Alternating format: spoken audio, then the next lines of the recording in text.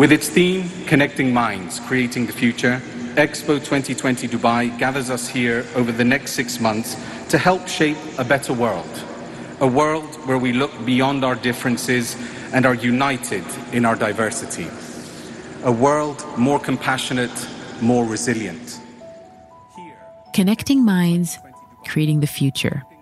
That's Expo 2020's theme and a summary of its grand vision. And this theme is incorporated in every facet of the event, from the design of the space to all the programs being offered. One of these programs is Expo Live, a grant program created to foster the next generation of global innovators. I think there's something about Expo Live as a program and this type of programs being relevant to nowadays. That's Yusuf Kairaz, the Senior Vice President of Expo Live. Part of Yusuf's job for the past 5 years has been to harness inspiration in social entrepreneurs and empower them with the resources to keep looking ahead. You could be part of creating the future, not a bystander or watching it from the bleachers. I think that is what I think we need as a society. In 2018, Expo Live opened its doors for applicants from around the world to apply for an opportunity to win $100,000 and the chance to be in company with leaders who have the same ambition to change the world. We invited entrepreneurs, startups, innovators from wherever they were and said, hey, we're from Expo. Expo is all about innovations and we want to hear yours. But here's the thing. We're really interested in those innovations that are making a positive impact in society as well as our environment. Not by accident, but by design. 11,000 entrepreneurs from all over the world applied. And in the end, 140 global innovators, or GIs as they're called by Expo, from 76 countries received the grant. Of those recipients, a few have tried to answer one specific question. What does it mean to innovate in the mental well-being space? On today's episode, we talk to Yusuf about Expo Live's role in supporting social entrepreneurship in the mental health industry. And to explore the question of mental health innovation, we talk to the founders of 2 mental wellness startups that have received the Expo Live grant. I'm Noon Saleh, and this is Inside Expo, an official podcast of Expo 2020 Dubai, where history is being made.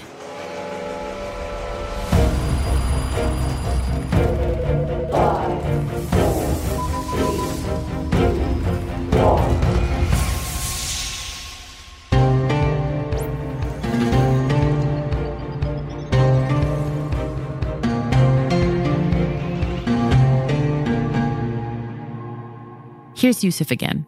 We didn't create a particular segment for mental health, or in fact, we didn't create segments at all. We really wanted to make the requests or the ask to remain quite generic and not say, hey, we are looking for solutions in this particular space. But despite Expo Live being open to innovators in every sector, there was an apparent effort from global innovators to create solutions for one of the most challenging issues facing the world today: accessibility to mental health services. In 2017, it was estimated that 792 million people live with a mental health disorder. That's around 1 in 10 people. And for global innovators around the world, it became obvious that there was an opportunity to offer solutions that address mental wellness. What we've been able to notice from the innovators that we have in our portfolio is a clear use of technology that enables great connections, right? Or easier, more personal, more private connections between those who need to speak to somebody and those who are qualified to have those conversations. For all the innovators presenting solutions in the mental health space, the end product was similar: to build a platform in the form of an app that provides therapy services for an end user who seeks it. But Yusuf says the unique perspective and experiences that each entrepreneur brings to the problem is what makes it so innovative. Each of them come with their story of how this is relevant and what's really important for people in their countries and in their communities. I think there has to be a very contextual-based knowledge, right? And hence the solutions have to be quite contextual to the extent in which these services already existed and there was a demand for them. The demand for the services exceeds supply in a way that it creates that gap.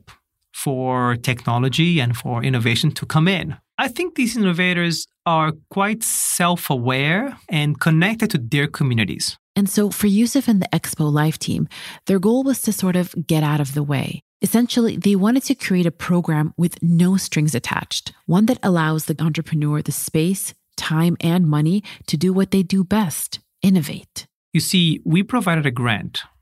That's not an investment. We didn't take a stake in them. It wasn't a loan. It did not create conditions that they'd had to abide. And though that sounds very altruistic, it actually has a huge impact in their ability to find themselves and to find the mechanism that works. It allows them to spend money to test stuff and make sure that they arrive at that level where they have a plan, they have a service, and it works, and they've spent money that wasn't tied to anything to develop that innovation. I think that's very important because when you bring in investors' money, right, they come with expectations. When we got the Expo grant, it was significant for us. It was so meaningful. That's Susie Gottson. Susie is the co-founder of Me Too, a mental health app for young people. The app is based on a peer support model with the goal of supporting young people early on with their mental health struggles.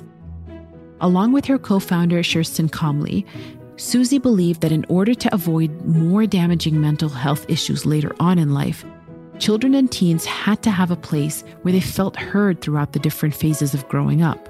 And so the pair teamed up to create Me Too. Here's Kirsten. We met in 2014. We have daughters of the same age, and the daughters were at a trampolining class, and we were sort of on the sidelines a bit bored. And Susie got chatting, and she shared this idea for a digital tool with a button that was called Me Too that would allow young people to ask those awkward questions and then also say, me too, you know, I've got that problem too. And the whole concept is that if you can normalize a problem or an issue and feel that you're not the only one, then it really helps you to overcome that problem. The trouble is, the current system is based on crisis support. Basically, a kid has to fall off a cliff before they get any care at all. We know that if you pulled it all back into the early intervention space and started giving support to kids before they needed help, you'd avert so much of the crisis care that's required. But because you can't fund early intervention and prevention, because you can't measure something that hasn't happened, and therefore nobody is willing to fund it, it's a kind of a catch-22. Many mental health apps offer the platform and resources for paying clients to find professional therapy. But Me Too caters to young people. And what Susie and Kirsten were able to understand about their chosen demographic is that many of them wouldn't feel comfortable opening up to adults. I think a lot of parents are so desperate for their children to get help. They're really worried about their kids, and so they want them to see a therapist because they want to fix it, and they think that therapy will fix it. The thing about being a teenager is that the stuff that is bothering you at 14 is going to be completely different to the stuff that bothers you at 16. And if you don't give kids the tools to help themselves, they are just not going to become resilient. After the app launched in 2017, Me Too was able to gain traction fairly quickly. But from early on, Kirsten and Susie understood that one of their biggest challenges was going to be funding. It's free for anybody who stumbles across it.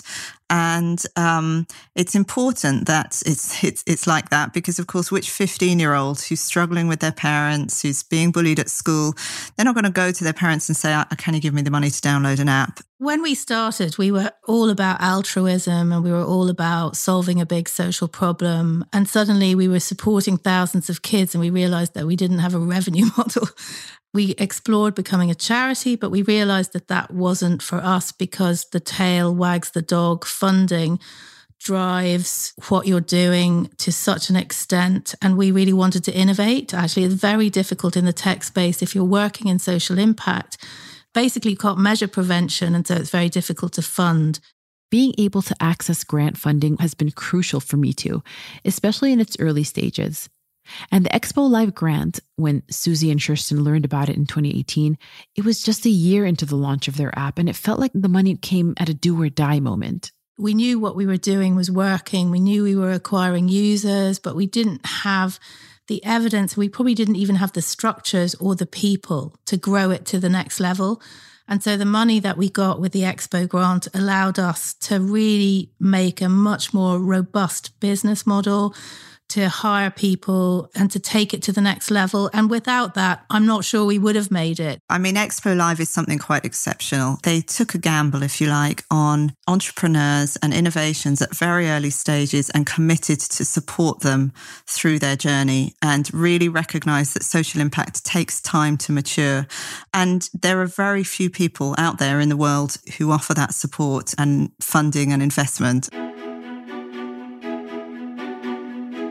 The Expo Live team strive not only to grant participants the finances they needed to secure their ideas, but also to provide a sense of community and solidarity between the applicants. What was really wonderful and very different to any other pitching event I've been to before or since was that they made it very clear that this wasn't a competition among us. You know, normally when you're going to an event, you sort of get this sense that, okay, they're only going to pick 5 of, you know, the total or whatever. They were very clear that we had all made it to that point. We'd submitted our applications, we'd all been selected, and we were being judged on our individual merits, but not compared to each other.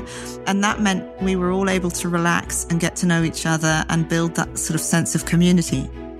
Being part of this incredibly innovative group of GIs and being able to go out to Dubai and feeling part of a community of people who were really trying to make positive changes in the world made us feel connected, made us feel that what we were doing mattered at a global level.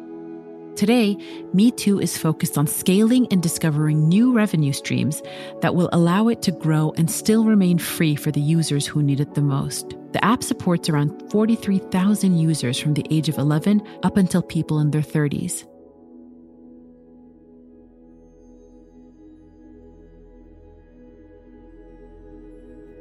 Many of them, Kirsten and Susie believe, would not have been inclined to seek traditional therapy. We have 31% who identify as having a disability, and of those, something like 18% are autistic, 17% have ADHD, 11% have learning difficulties, and we have a very, very large LGBT population. And so we didn't go out to try and attract those populations in particular, but of course it makes sense that if you are an autistic child and you want to connect to other children that have your condition, it's very, very difficult. Whereas we provide a national platform so kids who are autistic can identify with each other, have discussions about what it's like to be 14 and autistic. And because you can filter your feed by topic, so they can just click autism and then all the conversations are about autism. So we're making it really easy for these diverse communities to connect to each other and to support each other. So that's really quite fascinating and something that we are keen to sort of build on and create much bigger communities for these kids so that it's easier for them to talk about the issues that affect them specifically. And a group where perhaps Me Too has made the most impact is young boys. The first population that we were absolutely clear we needed to engage were boys. And that's because boys are 3 times more likely to die by suicide, but they just don't ask for help and they find it much more difficult to admit that there's anything wrong. So we essentially designed an app which took out all the kind of visual hierarchies that relate to gender, that made it so anonymous. When kids go into the phone, they shake their phone and they generate a 3-word random username which has no connotations of gender. So they really are completely anonymous. And as a result of some very targeted strategies, 40% of our users are boys. And that is really phenomenal. Mainly in Egypt and in the MENA region, we have a big stigma about psychotherapy and about going to psychiatrist clinic. This is Ahmed Abdul Haz, another Expo Live global innovator reshaping the mental wellness space. He's the founder of Shazlong, an online therapy platform for Arabic speakers. In the MENA region, mental health is viewed by some as a crisis of a religious faith. Also, we have a big extra social stigma for women. In some Arab countries, women cannot allow to go to a therapist clinic alone. Ahmed is not a mental health professional. He's a software engineer.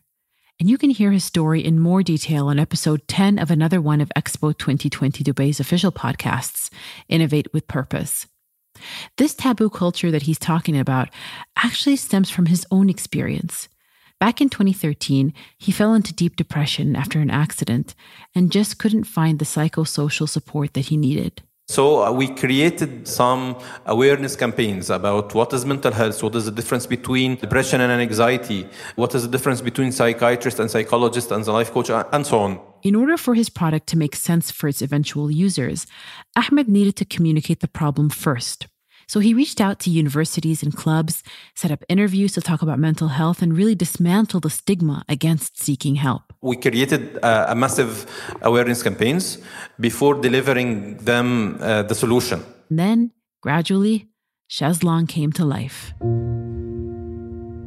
I developed a platform to connect therapists with anybody need therapy.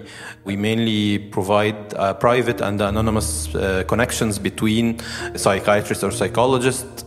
Simply, you can talk to the therapist in your private room without going to the clinic. The online therapy is more convenient and more efficient to break the stigma. Meaning you don't have to wait awkwardly in waiting rooms where you can be recognized, and so long as you can get online, there seems to be fewer obstacles.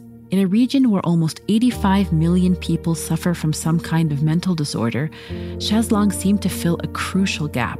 Now we have customers in 80 countries and therapists from 20 countries. Also, we changed the mindset of the therapy practice for doctors. Now, all of doctors in the MENA region using online therapy as a main source of therapy practice, especially after COVID-19 and during COVID-19. And on the other side, you helped a lot of doctors to increase their revenues, increase their practice, diversify their clients from a lot of countries. The mental health landscape wasn't only changing for therapists and those seeking therapy. The Expo Live grant helped Ahmed collaborate on projects with UN Women and the Egyptian Ministry of Social Solidarity to offer support to victims of violence and women in shelters.